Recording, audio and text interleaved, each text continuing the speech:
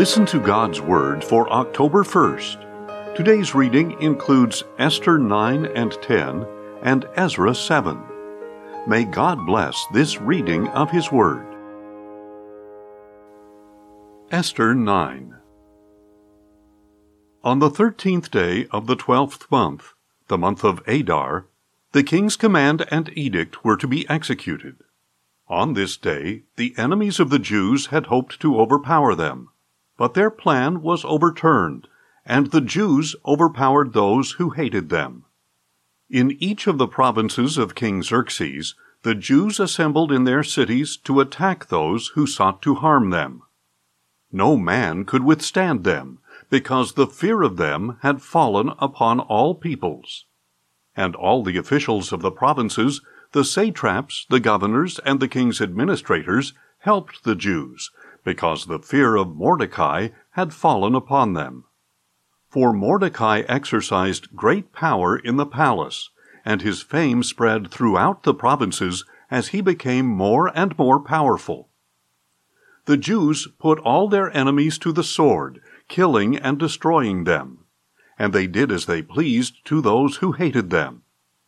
In the citadel of Susa, the Jews killed and destroyed 500 men, including Parshandatha, Dalphon, Aspatha, Poratha, Adalia, Aridatha, Parmashta, Arisai, Aridai, and Vizatha. They killed these 10 sons of Haman, son of Hammedatha, the enemy of the Jews, but they did not lay a hand on the plunder.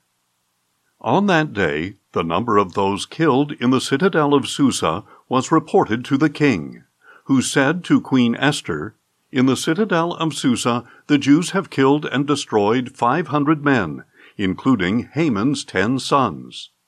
What have they done in the rest of the royal provinces? Now what is your petition? It will be given to you. And what further do you request? It will be fulfilled." Esther replied, "If it pleases the king, may the Jews in Susa also have tomorrow to carry out today's edict, and may the bodies of Haman's 10 sons be hanged on the gallows." So the king commanded that this be done. An edict was issued in Susa, and they hanged the 10 sons of Haman. On the 14th day of the month of Adar, the Jews in Susa came together again and put to death 300 men there, but they did not lay a hand on the plunder. The rest of the Jews in the royal provinces also assembled to defend themselves and rid themselves of their enemies. They killed 75,000 who hated them, but they did not lay a hand on the plunder. This was done on the 13th day of the month of Adar, and on the 14th day they rested, making it a day of feasting and joy. The Jews in Susa, however, had assembled on the 13th and the 14th days of the month. So they rested on the 15th day, making it a day of feasting and joy. This is why the rural Jews who live in the villages observe the 14th day of the month of Adar as a day of joy and feasting. It is a holiday for sending gifts to one another. Mordecai recorded these events and sent letters to all the Jews in all the provinces of King Xerxes, both near and far, to establish among them an annual celebration on the 14th and 15th days of the month of Adar, as the days on which the Jews gained rest from their enemies, and the month in which their sorrow turned to joy, and their mourning into a holiday. He wrote that these were to be days of feasting and joy, of sending gifts to one another and to the poor. So the Jews agreed to continue the custom they had started, as Mordecai had written to them. For Haman, son of Hammedatha the Agagite, the enemy of all the Jews, had plotted against the Jews to destroy them, and had cast the poor, that is, the lot, to crush and destroy them. But when it came before the king, he commanded by letter that the wicked scheme which Haman had devised against the Jews should come back upon his own head, and that he and his sons should be hanged on the gallows. Therefore these days are called Purim, from the word pur. Because of all the instructions in this letter, and because of all they had seen and experienced, the Jews bound themselves to establish the custom that they and their descendants and all who join them should not fail to celebrate these 2 days at the appointed time each and every year, according to their regulation. These days should be remembered and celebrated by every generation, family, province, and city, so that these days of Purim should not fail to be observed among the Jews, nor should the memory of them fade from their descendants. So Queen Esther, daughter of Abihail, along with Mordecai the Jew, wrote with full authority to confirm this second letter concerning Purim.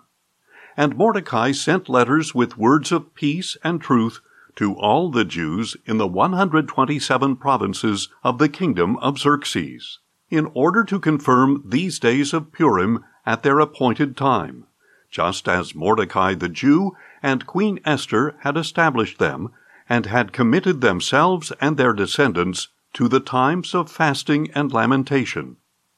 So Esther's decree confirmed these regulations about Purim, which were written into the record. Esther 10. Now King Xerxes imposed tribute throughout the land, even to its farthest shores. And all of Mordecai's powerful and magnificent accomplishments, together with the full account of the greatness to which the king had raised him, are they not written in the book of the Chronicles of the kings of Media and Persia? For Mordecai the Jew was second only to King Xerxes, preeminent among the Jews, and highly favored by his many kinsmen, seeking the good of his people, and speaking peace to all his countrymen. Ezra 7. Many years later, during the reign of Artaxerxes, king of Persia, Ezra, son of Seraiah, the son of Azariah, the son of Hilkiah, the son of Shallum, the son of Zadok, the son of Ahitub, the son of Amariah, the son of Azariah, the son of Meraioth, the son of Zerahiah, the son of Uzzi, the son of Bukki, the son of Abishua, the son of Phinehas, the son of Eleazar, the son of Aaron, the chief priest. This Ezra came up from Babylon. He was a scribe skilled in the law of Moses, which the Lord, the God of Israel, had given.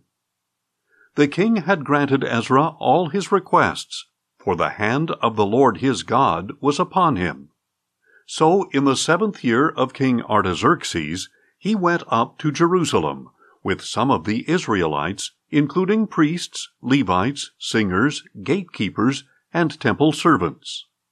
Ezra arrived in Jerusalem in the 5th month of the 7th year of the king. He had begun the journey from Babylon on the 1st day of the 1st month, and he arrived in Jerusalem on the 1st day of the 5th month, for the gracious hand of his God was upon him. For Ezra had set his heart to study the law of the Lord, to practice it, and to teach its statutes and ordinances in Israel. This is the text of the letter King Artaxerxes had given to Ezra the priest and scribe, an expert in the commandments and statutes of the Lord to Israel. Artaxerxes, king of kings, to Ezra the priest, the scribe of the law of the God of heaven, greetings. I hereby decree that any volunteers among the Israelites in my kingdom, including the priests and Levites, may go up with you to Jerusalem. You are sent by the king and his 7 counselors to evaluate Judah and Jerusalem according to the law of your God, which is in your hand. Moreover, you are to take with you the silver and gold that the king and his counselors have freely offered to the God of Israel, whose dwelling is in Jerusalem, together with all the silver and gold you may find in all the province of Babylon, as well as the free will offerings of the people and priests, to the house of their God in Jerusalem. With this money, therefore, you are to buy as many bulls, rams, and lambs as needed, together with their grain offerings and drink offerings, and offer them on the altar at the house of your God in Jerusalem.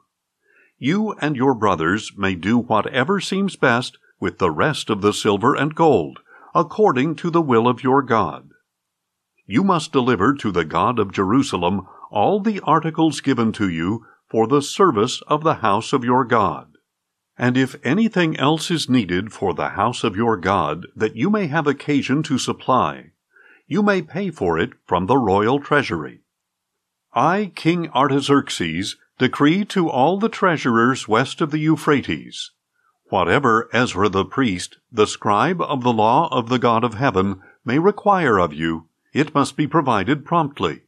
Up to 100 talents of silver, 100 cores of wheat, 100 baths of wine, 100 baths of olive oil, and salt without limit. Whatever is commanded by the God of heaven must be done diligently for his house. For why should wrath fall on the realm of the king and his sons? And be advised that you have no authority to impose tribute, duty, or toll on any of the priests, Levites, singers, doorkeepers, temple servants, or other servants of this house of God. And you, Ezra, according to the wisdom of your God which you possess, are to appoint magistrates and judges to judge all the people west of the Euphrates, all who know the laws of your God. And you are to teach these laws to anyone who does not know them. If anyone does not keep the law of your God and the law of the king, let a strict judgment be executed against him, whether death, banishment, confiscation of property, or imprisonment. Blessed be the Lord, the God of our fathers, who has put into the heart of the king to so honor the house of the Lord in Jerusalem, and who has shown me favor before the king, his counselors, and all his powerful officials. And because the hand of the Lord my God was upon me, I took courage and gathered the leaders of Israel to return with me. Thanks for listening, and join us tomorrow as we listen to God's Word. Questions or comments? Email us at info@listentogodsword.org.